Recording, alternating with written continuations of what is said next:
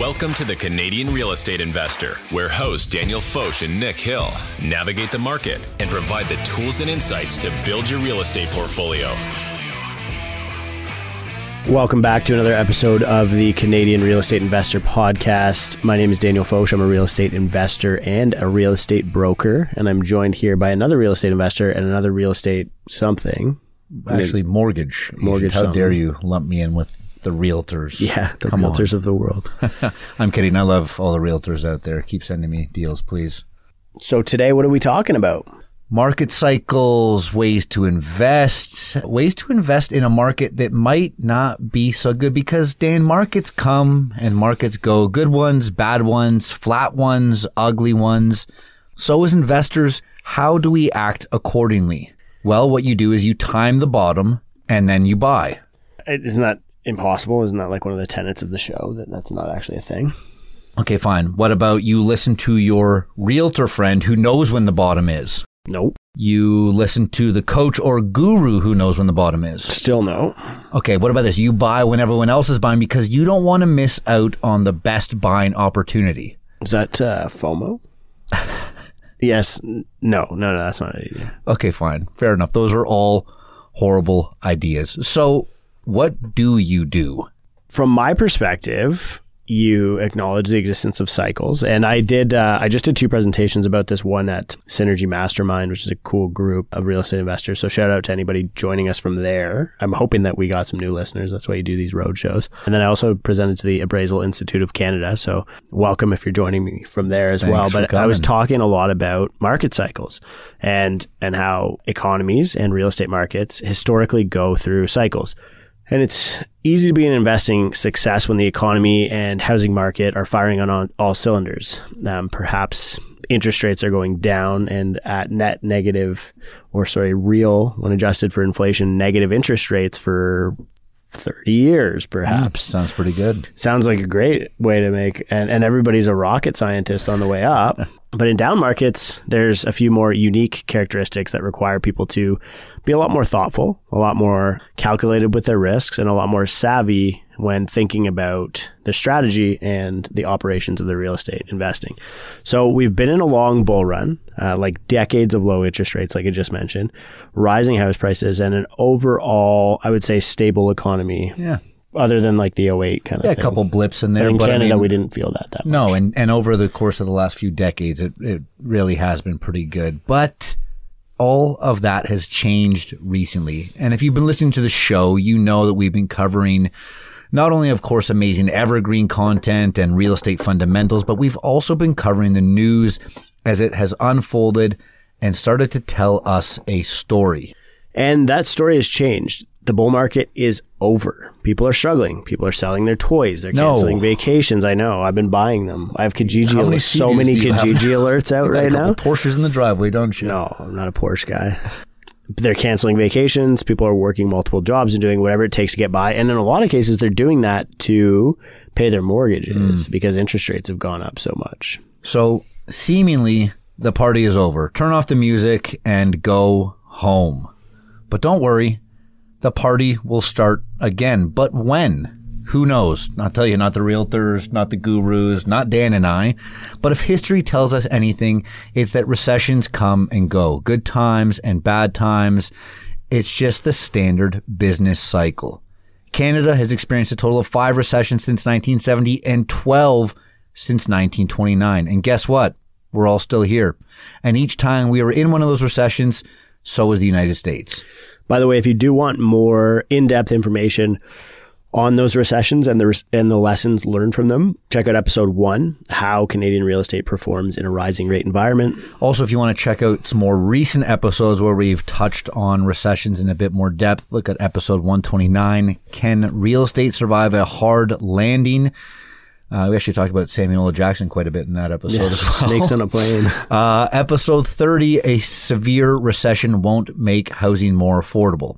So let's look at why it's a good idea to maybe keep investing through a bear market. I feel like that it's the best time.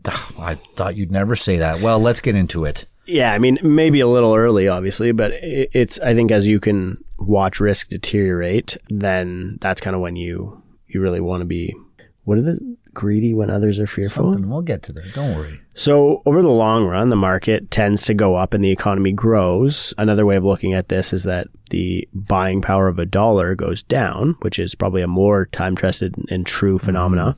And so while bear markets may interrupt this otherwise bullish trend through the process of deflation, inflation typically allows these downturns to always have ended up ultimately reversed, reaching new highs. And we know literally based on the central bank's mandate that they target long-term inflation of about 2 to 3%. So over time, you will at a minimum see things appreciate at that value, or you ought to. By investing through bear markets, you can buy assets when they are priced lower or on sale and accumulate stronger positions. I love that. I love that line. If you're buying in a recession, you're buying it on sale. And look, recession obviously has a negative connotation, but there can be some positives that come out of a recession as well. So a recession can encourage and almost force both firms and individuals to focus on productivity and the quality of their product and service to better compete. They can push you to look for new markets and keep companies profitable. Recessions, they're very Darwinistic, right? Mm-hmm. They would kill off the weak per se and force evolution by natural selection. And that can encourage the creation of small entrepreneurial firms that can compete with lower costs and innovations. And they can force larger companies to examine the scale of their operations and how they're managed. I mean, we've literally seen this in real time in the tech industry and a lot of other major industries that have been shedding employees like never before. Now, if you look at some defensive companies which remain stable during these business cycles, they actually perform better during a recession. Think about like Dollarama, or if you're in the States, Dollar Tree or Dollar General. It also includes food producers and discount retailers like the ones I just mentioned. Think about how many more people are likely shopping at Walmart right now than they are at like a Whole Foods or a Farm Boy. Now, nevertheless, overall decline in production and incomes coupled with higher unemployment make recessions a challenging time for just about everybody. So before we get into what you should be doing, let's look at a few people who have capitalized on previous recessions. I'll tell you, this one guy I'm about to talk about just can't stay off the show. He loves it on here. In 2008, Warren Buffett published an article in the New York Times declaring he was buying American stocks during the recession. Whew. What a cowboy. Remember, be fearful when others are greedy and greedy when others are fearful. That's probably the 10th time we've said that on this show. His buys included, again, 2008, remember, this is Canada. We were pretty much untouched. The States had it bad. So in 2008, he announced to the world that he was buying, and his purchase included $5 billion in perpetual preferred shares in Goldman Sachs that paid him a 10% interest rate and also included warrants to buy additional Goldman shares. Goldman had also the option to repurchase the securities at a 10% premium. The agreement was struck between Buffett and the bank when they struck a deal in 2008, and the bank ended up buying back the shares in 2011. Buffett did the same thing with General Electric, buying $3 billion at the same interest rate. He also purchased billions in convertible shares of Swiss Re and Dow Chemical, two other major global companies. And as a result, Buffett made billions for himself and his shareholders, but he also helped steer these American firms through an extremely difficult period. This guy's literally like a central bank. He's like, let's get this guy to be a central bank. He'd probably be a better central bank than most of them out there. So Dan, Buffett did it. Who else? Well, this guy's an icon. Oh, literal. Carl Icahn is another legendary fund investor with a stellar track record of investing in distressed securities and assets during downturns. His expertise is in buying companies and gambling firms in particular. In the past, he's acquired 3 Las Vegas gaming properties during financial hardship, so there is a bit of a real estate end or play there. And he sold them at a hefty profit when industry conditions improved. To prove Icahn knows market peaks and troughs, he sold 3 properties in 2007 for approximately $1.3 billion. You know, you got to think, right? Like in 2007, if you're doing a $1.3 billion deal, you're selling to people who are smart too. right? You And think? and the people buying it from him are probably like, oh, this idiot, right? Like, how did he get rid of these assets? And ended. Yeah. So, he multiplied his original investment. He began negotiations again during the credit crisis and was able to secure the bankrupt Fontainebleau property in Vegas for approximately $155 million, or 4% of the estimated cost to build the property. If that's not buying below replacement costs, I don't know what That's is. a good deal. Icon ended up selling the unfinished property for nearly $600 million in 2017 to two investment firms, making nearly 4 times his original investment, and apparently not finishing the property, which is funny. Warren Buffett, Carl Icahn, Jamie Dimon, Sam Zell, John Paulson, and even Grant Cardone, and so many more. They all made their fortunes or doubled their existing fortunes during recessionary times. Now you may be thinking, okay, Nick, Dan, easy to say when you're already super rich, easy to look like a genius.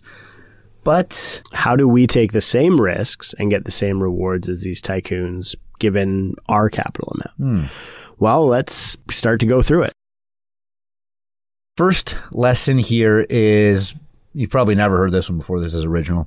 Buy low, sell high, or... I do the opposite. I'm a buy high, sell low guy, especially when it comes to stocks. There's a reason I invest in real estate. Stick to real estate. Okay, remember bidding wars? Inflated markets, we're riddled with them. And I'll tell you, for the most part, they suck. If you're in a bidding war, let's say there's 10 people, one person wins it. Did they really even win? They likely overpaid. And in my opinion, in a lot of cases, everyone in the bidding war loses. There's 9 people that lost time and energy and they're disappointed they didn't get the house. And that one person that did win, quote unquote win, overpaid. Now is the time to get real deals done. Prices are lower. Rates are higher. Consumer sentiment has shifted and opportunity is beginning to present itself like it hasn't for years. We're seeing this in real time on listings across the country with descriptions including terms like motivated seller and vendor takeback. Dan, we haven't seen these terms at this volume in years or decades maybe. Yeah, for sure. Not since the 90s have we seen the instances of people offering vendor takebacks or claiming to be motivated sellers or properties being power of sale than we are right now. I mean, I remember when we did our vendor takeback episode, I can't remember which one it is. It feels like somewhere in the 40s, 50s, or 60s episode. So quite some time ago, maybe just about a year or so ago. And they were still a little known thing back then. So this is really just coming out now. There are opportunities out there and it's time to be strategic. Remember, it's always a good time to buy a good deal and it's always a bad time to buy a bad deal. And if you want more on that, we talk a lot about in episode 124, is now a good time to buy real estate. Yeah, so to me, and going back to the Buffett thing about being greedy when others are fearful, the way you can get into a market that's inefficient is when it's incredibly fearful. And right now, and in those bidding war periods of times, you were seeing negative price inefficiencies where people were overpaying. And if you were wrapped up in FOMO, you could be one of them. And now you can't find somebody to buy real estate or to get into a bidding war. I mean, that's an exaggeration, but for entry level end user properties, they seem to be moving still, but there's not a lot of people competing for us in real estate investments. And so the question becomes, are we almost getting to that peak fear? And if you want to really be able to time the bottom, per se, in quotes, based on Buffett's rule of being greedy when others are fearful, you want to be looking at peak fear. And so, going to that CNN, is it CNN's Fear and Greed Index? Mm-hmm. CNN Business has a Fear and Greed Index, and it shows basically right now we're at fear. So we're at 32. So can we go through what else is on the index here? Yeah, so you have extreme fear, neutral, greed, or extreme greed. And so I wish so they have fascinating index here. Yeah, for sure. And so they have if you look here, stock price breadth is extreme fear, strength is extreme fear. This is why it's so important to look at things that don't really seem to have too much of an effect on the market, like people's feelings, which on a mass scale is called consumer sentiment. Yeah, the invisible hand. Exactly. Yeah. Let's talk about visible hands, Dan. What do we have next here? Due diligence. Do it. Is that why? Just do it. I don't want to put just. It would be a good merch. Just do it, but it's like do, like DUE, like diligence. Yeah, just do, I don't know, something like that. We'll work it into a shirt. Yeah. Inspections, zoning, secondary plans. Figure out what properties are investable. Spend the time because you have the time. Properties are spending more times on market. You should be doing this in any market, but you have time to be more disciplined, strategic, and thoughtful now that the rush and the craziness of the ripping bull market has subsided. So you don't have to invest hastily. So don't. I like that. I mean, this one's easy. I don't have much to add. Due diligence, if you're not doing it in this is just a standard. Do it in whatever market you are in whatever investment strategy you're doing. But now you can really dive deep. And that leads us to the next point, where it's look for good values. Bear markets can provide great opportunities for good investors. The trick is to know what you're looking for. Beaten up, battered, underpriced. These are the descriptions of real estate assets during a bear market. And value investors, such as the great Warren Buffett, who loves this show, often view bear markets as buying opportunities because the valuations of good companies and good real estate assets get hammered down. Buffett often builds upon his position in some of his favorite stocks during the less than cheery times, which I would consider now and the immediate future in the market, because he knows the market's nature is to punish even good companies by more than they deserve. So again, back to Buffett, he just can't stay off this show. And it goes back to, if you believe in an asset based off of the fundamentals, you should love it when it goes on sale in a recession. Having the confidence that in the long term it will go up, and knowing that you can make it go up. And this is again from Strip Mall guy who doesn't get quoted enough on the show, but I don't buy real estate because I think the value will go up. I buy real estate because I can make the value go up. So again, look for value and look for places that you can add value. There are going to be more opportunities for that than ever before. It is kind of funny, it's like that. I think Wall Street Bets is like where it comes from, but it's like, if you like this stock at $100, you're going to love it at $50. I just love that saying. But it's so good because it's like the real estate market. It's like, if you liked these houses at 1.2 million, then you'll love them at 800 grand, except nobody does. And it's just pure testament to the fact that people aren't buying the prices, they're buying the interest rates, because the interest rates are double, but the prices are 30% off and nobody's lining up to buy. It was a market that was drunk on cheap credit, and now it's got a hangover. What's next year, Dan? Update your tool chest. It may be time to do all those things you've been meaning to do, but haven't had time to do because you were busy being a competitive buyer, sales professional, contractor, whatever, in a absolutely ripping economy that we had in Canada for the past 3 years. Caught up in a couple bidding wars, likely. And you know what? That was a good allocation of your time. Make as much money as you could. Make hay while the sun shines, right? Sure. But now bear markets require extra focus, allocation to be deliberate, and grit, and having the right people and the right systems to succeed. So maybe it's time to update or implement certain things like, property management, different softwares you're using, accounting, maybe starting a corp that you've been meaning to. Where can you sharpen your pencil or restructure your business to operate more efficiently, right? Educate yourself with new improved skills or knowledge. There are so many great prop tech companies doing great things that can help streamline your business. Find them, use them, allow your business to grow with them. Among many other things, looking at different types of deals, looking at different structures. We were just on a call with a listener, shout out to Ryan, who, was talking about type of land deals that he wants to do. And I was like, if I was doing land right now, I would only be offering with vendor takebacks. Oh, for sure. The land is very difficult to finance right now. Banks aren't lining up to finance deals that don't have anything on them. Nice piece of dirt. So, start going after deals that you haven't done before and get practice doing cool structures, because this isn't just going to be like everyone's like, rates are going to come down and then we'll be back. It's as if nothing ever happened. Yeah. No. This isn't like you catch a cold and you're back to work a few days later feeling fine. No. Yeah. This is a sustained downturn. That's how cycles work. And so, if you can start executing a vendor take-back deal as an example, creating cool opportunities, maybe you can become an expert in that field and be doing it once every 3 years, be doing 3 a year for the next 5 years, and then you emerge victorious with a great portfolio, and you could educate other people how to do it or something like that. So this is a great opportunity to work on the business rather than in the business. Is that a Nick Hill original? I can't. Is it? I don't know. I can't keep taking credit. Tough to keep track of them now. Yeah, really great stuff, Dan. The next one I want to chat about is partnerships.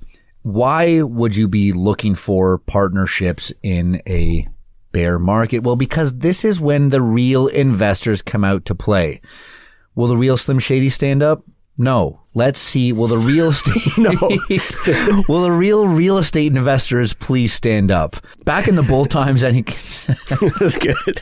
I like how you answer your own questions. Back in the bull times, anyone could call themselves an investor. People had no idea what they were doing, were making massive amounts of money, but that was short-lived. A bear market, a slow market, a buyer's market, this will present opportunities to build new relationships. Get out and grow your network, because you will find real estate investors doing real things right now. And the people you surround yourself with now are going to be the people that you grow with and come out of this thing stronger, bigger, and better. Would you say harder, better, faster, stronger? Is that a Nick Hill original as well? So this is a good one. And this is a great one to add to the list, because these people really want to hear from you, because they're lonely. They're lonely right now. Give them a call, guys. Talk to real estate professionals, realtors, mortgage brokers, lenders. One of the biggest challenges in buying real estate in a recession is especially stricter lending requirements. While mortgage rates and home prices typically drop in a downturn, to attract more customers, lenders will often implement tighter restrictions on who qualifies for these loans. So use it as an opportunity to understand financing more. The best way to do that is to book time with your lenders or mortgage brokers. When money is tight, it is more important to understand it than ever. Understand the financial products that you are currently in. Are they being optimized? Can you get better terms? Do you have the best terms? Do you have the best payments?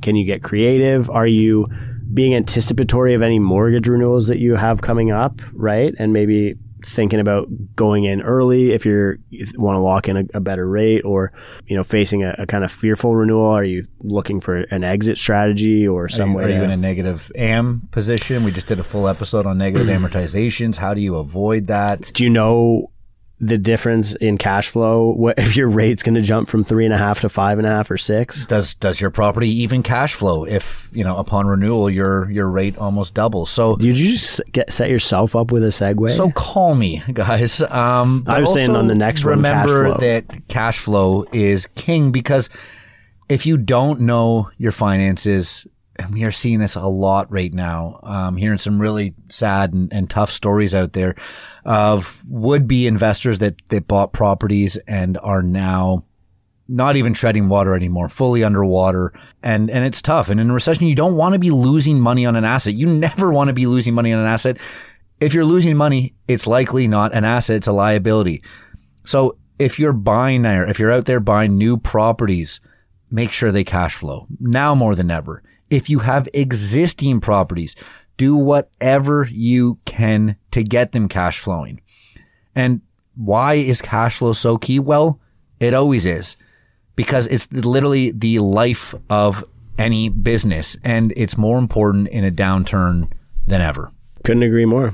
And I think that, from an expense perspective as well, cash flow isn't just the income, right? It's also what's going out. And I think a lot of people, it's easy to experience lifestyle creep and accidentally buy a Porsche or, whoops, whatever in a bull market. And I think used Porsches are setting new records every day. How many are being listed on the used Porsche index? So, this seems to be the liquidation of real estate related vehicles going on right now. Next up, we got maximize your current assets, and financing a Porsche is not that. But are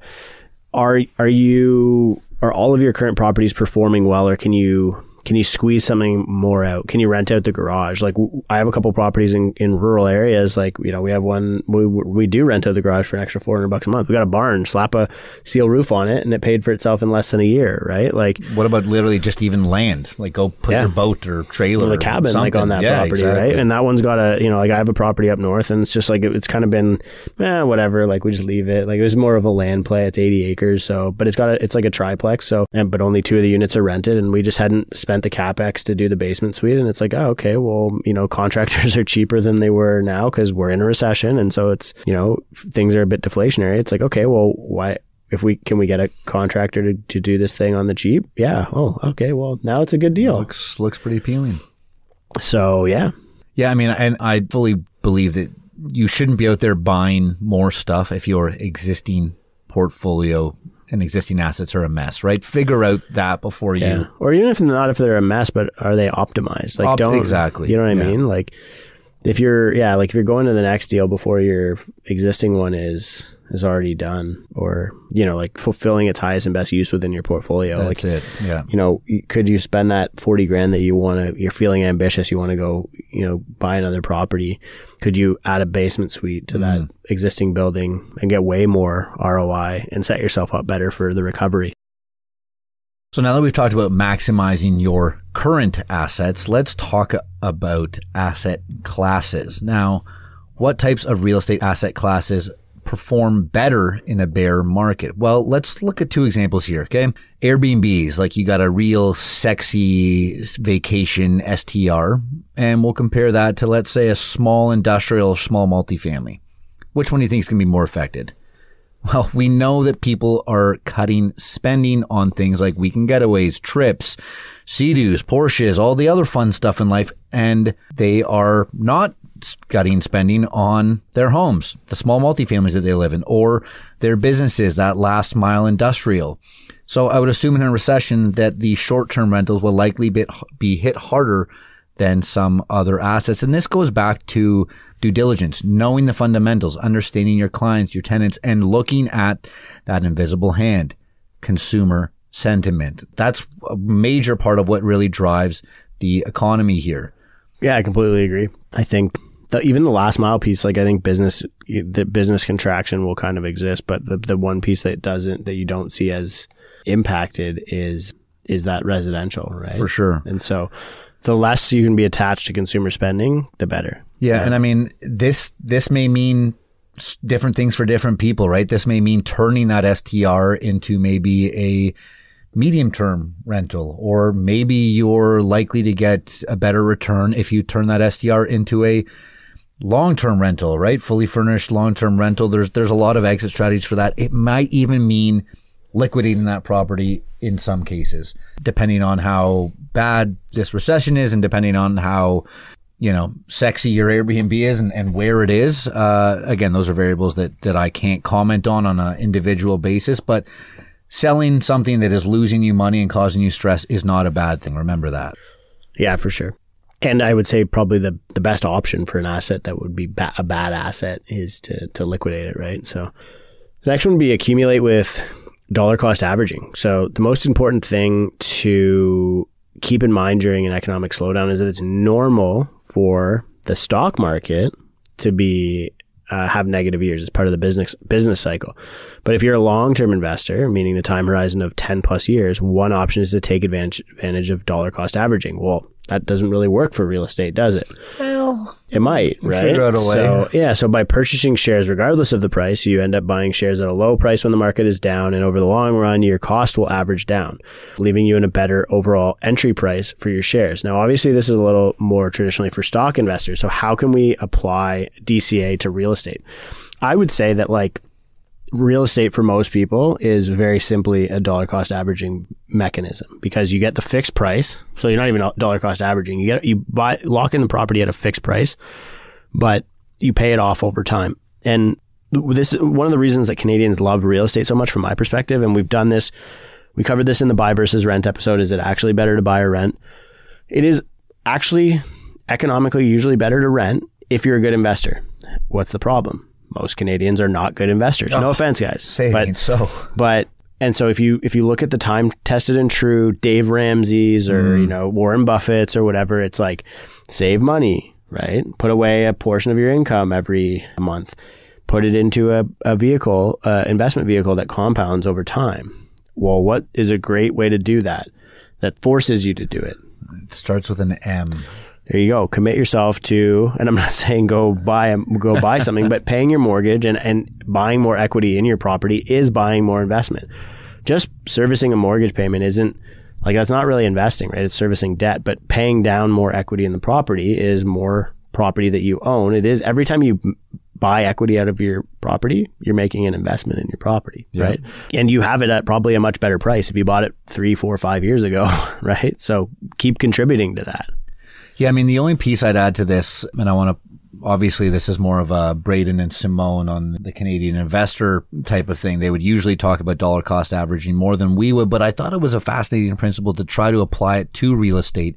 Because Dan, it's not like you and I have stopped buying, right? We were buying at the peak. We'll be buying at the bottom. We'll be buying on the way up and on the way down. Because again, if you're finding good deals and that price floor or the price ceiling, you're kind of bouncing around in between those, but your horizon's 10 years, which it literally says you need to be a long-term investor here, that's when dollar cost averaging comes into play. So yes, I completely agree it's right for the mortgage, but I think you can also just apply it to buying rental properties in general. Well, and not even just buying, like it kind of goes back to what we were saying about improving the value of your property. Like maybe a year ago when you did a renovation on one of your properties, construction costs were high. Well, now you can reduce your average cost per renovated square foot by renovating when costs are low. If renovation costs are coming down because we're in a recession and trades are looking for work, and so they're bidding prices down. So you can also dollar cost average down costs, right? Dollar cost average down. I love that. And so it's like, you know, maybe there's some deferred maintenance items that you haven't been, you didn't want to do because of the crazy quotes that you were getting during COVID from 2020 until 2023. Crazy. It was like, I can't afford to do any of this stuff. And now you're starting to see some deals, you know, things are looking a little bit deflationary. You can get deals on construction materials. You can get deals on trades. So maybe start, you know, dollar cost averaging, investing more money into your asset, into improving it so that, again,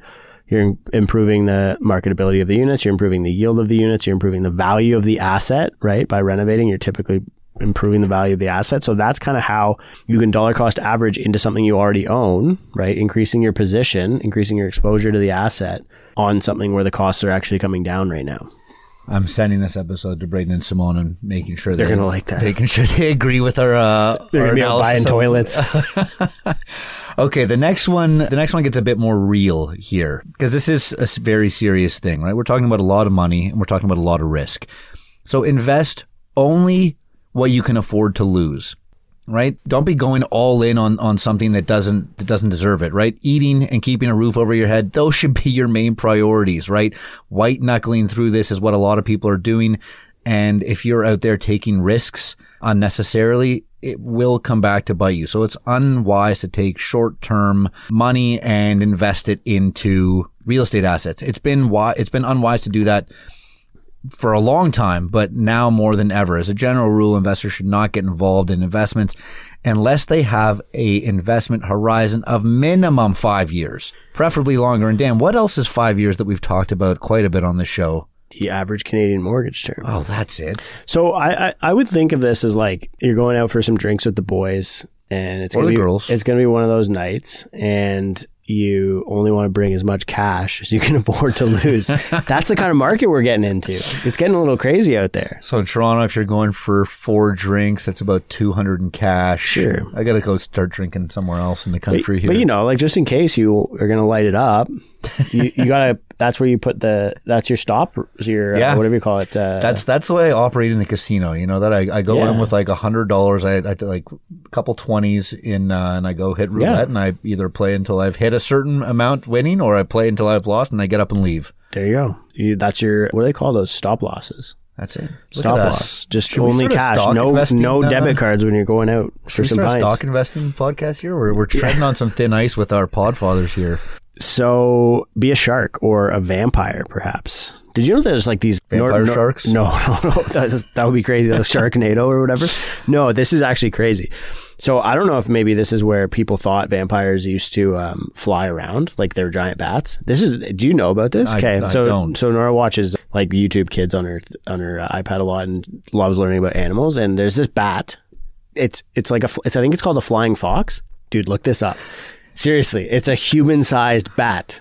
Why would I want to look that up? That is terrifying. Right. Anyway, be that. That's what we're saying here. What's the common theme here? Blood. Wait for it. The blood in the streets. The blood in the water. Is that a poem? Just wait. Now, where does this idea come from? I had to take this one because it's a little history lesson, and I tried to work some Latin into this one, but we'll save that for another episode. So The time to buy is when there's blood in the streets. And that was said originally by Baron Rothschild. Now, if that's not Chill name. a chill, super chill guy, super chill name. This was a famous and evergreen quote by Baron Rothschild, who was an 18th century British nobleman and member of the famous and sometimes infamous Rothschild banking family. Dan is moving the computer over and showing me the human-sized flying fox, which is extremely distracting and terrifying. Yeah. Rothschilds. I mean, nobody's ever heard of them. Rothschilds, there we They go. were good at making money or anything. Rothschild made a fortune by buying in the panic that followed the Battle of Waterloo against Napoleon. So again, buying in a recession. But that's not the whole story. The original quote is believed to be buy when there's blood in the streets, even if it's your own blood. This is a contrarian investing at heart, the strongly held belief that the worse things seem to get in the market, the better the opportunities are for profit. These guys like bear markets though are like wars. Like this guy probably got stabbed in the leg. That's probably what he meant. He was bleeding. He's like, time to buy. All right, Napoleon, let's go buy. Contrarian investors have historically made their best investments during times of market turmoil. In the crash of 1987, the Dow Jones dropped 22% in one day in the U.S.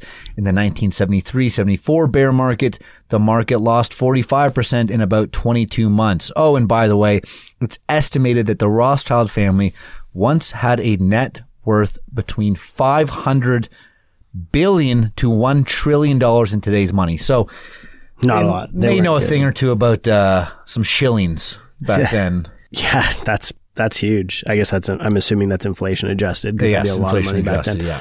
Okay, next one is Play Dead. I like that. I mean, Funny. you know, but you seen that movie Without a Paddle? Bat. You know, Without a Paddle, Yeah, right? yeah. Like when the guy's like grizzly bear, play dead, because then it doesn't want to, right? Bear market. That's good. it. That's it right here. You're a literary genius. So during a bear market, the bears rule and the bulls don't stand a chance. There's the old saying that the best thing to do during a bear market is play dead. It's the same protocol as if you met a grizzly in the real woods. Fighting back would be very dangerous. Human beings do not do well against grizzly bears. And we don't know if we're in a black bear market. I mean, a black bear, you might, I probably still wouldn't try it, but If it's a grizzly, there's no chance. No chance. But maybe a panda bear market would be I think okay. pandas are pretty vicious too, actually. Just give them some like bamboo and they'll be chill. True. By staying calm and not making any sudden moves, you'll save yourself from becoming a bear's lunch. You like that? It's true. You like how I gave you that one to read? Yeah. Okay, so kind of wrapping things up here, investing in a recession can be a good idea. It can be a great idea. It can be risky. Here are kind of the three circumstances that you should be abiding by if you do plan on investing in this bear market.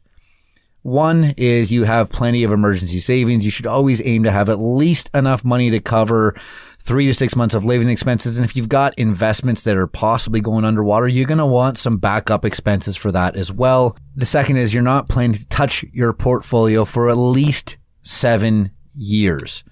Now, Dan, why is 7 years a good number for us here? You break a mirror, 7 years bad luck. That's exactly why.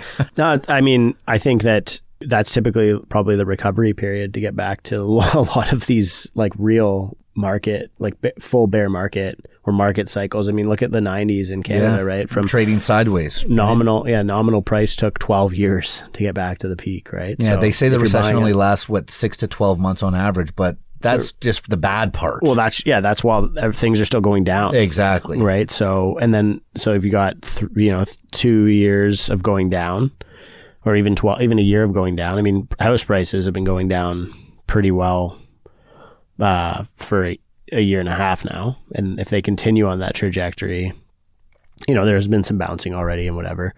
But if they continue on that trajectory, if you see the bottom at the end of 2025 or end of 2024, sorry, as an example, so end of next year. And it follows that 90s trajectory, it would be 7 years to get back to the top, right? So, I think it just kind of weeds out a lot of the volatility by estimating a long horizon, and it kind of forces people to not be paper hands, right? For sure. And the only thing I'd add to that is we've talked about this endlessly. Real estate is a long-term game, right? 7 years might seem like a very long time, but if you consider that your mortgage is only 5, you're just into your second term, which is where things start to actually get a lot better. You start to build equity. You're actually paying down a lot more principal. So 7 years for me is a pretty good benchmark to go off of. The last one I'm going to leave you guys with is and this is from like our friends at, TCI, so Braden and Simone, who are amazing stock investors, people like Bridget Casey, who provide a lot of advice on the market. They always say this, so I took it and tried to apply it to real estate. Don't be obsessively checking your portfolio. Well, real estate doesn't come in a nice little portfolio online. So I would just apply this to say, don't be obsessively checking your real estate assets. Again, up and down, here today, gone tomorrow. We're in this for a bare minimum of 7 years. Sorry, I shouldn't say bare minimum. We're in this for a minimum of 7 years. So stick with it and look at the long term. Dan, any final remarks here? I got none other than make sure you check out flying foxes, man. They're crazy. They're scary. Check out the link in the show notes for our merch and our course, and also Wikipedia human-sized flying bat foxes if you're looking to have a nightmare tonight. Thanks so much for listening, everybody. We'll talk to you soon. The Canadian Real Estate Investor Podcast is for entertainment purposes only, and it is not financial advice. Nick Hill is a mortgage agent with Premier Mortgage Center and a partner in the G&H Mortgage Group. License number 10317, agent license M21004037. Daniel Foch is a real estate broker licensed with Rare Real Estate, a member of the Canadian Real Estate Association, the Toronto Real Estate Board, and the Ontario Real Estate Association.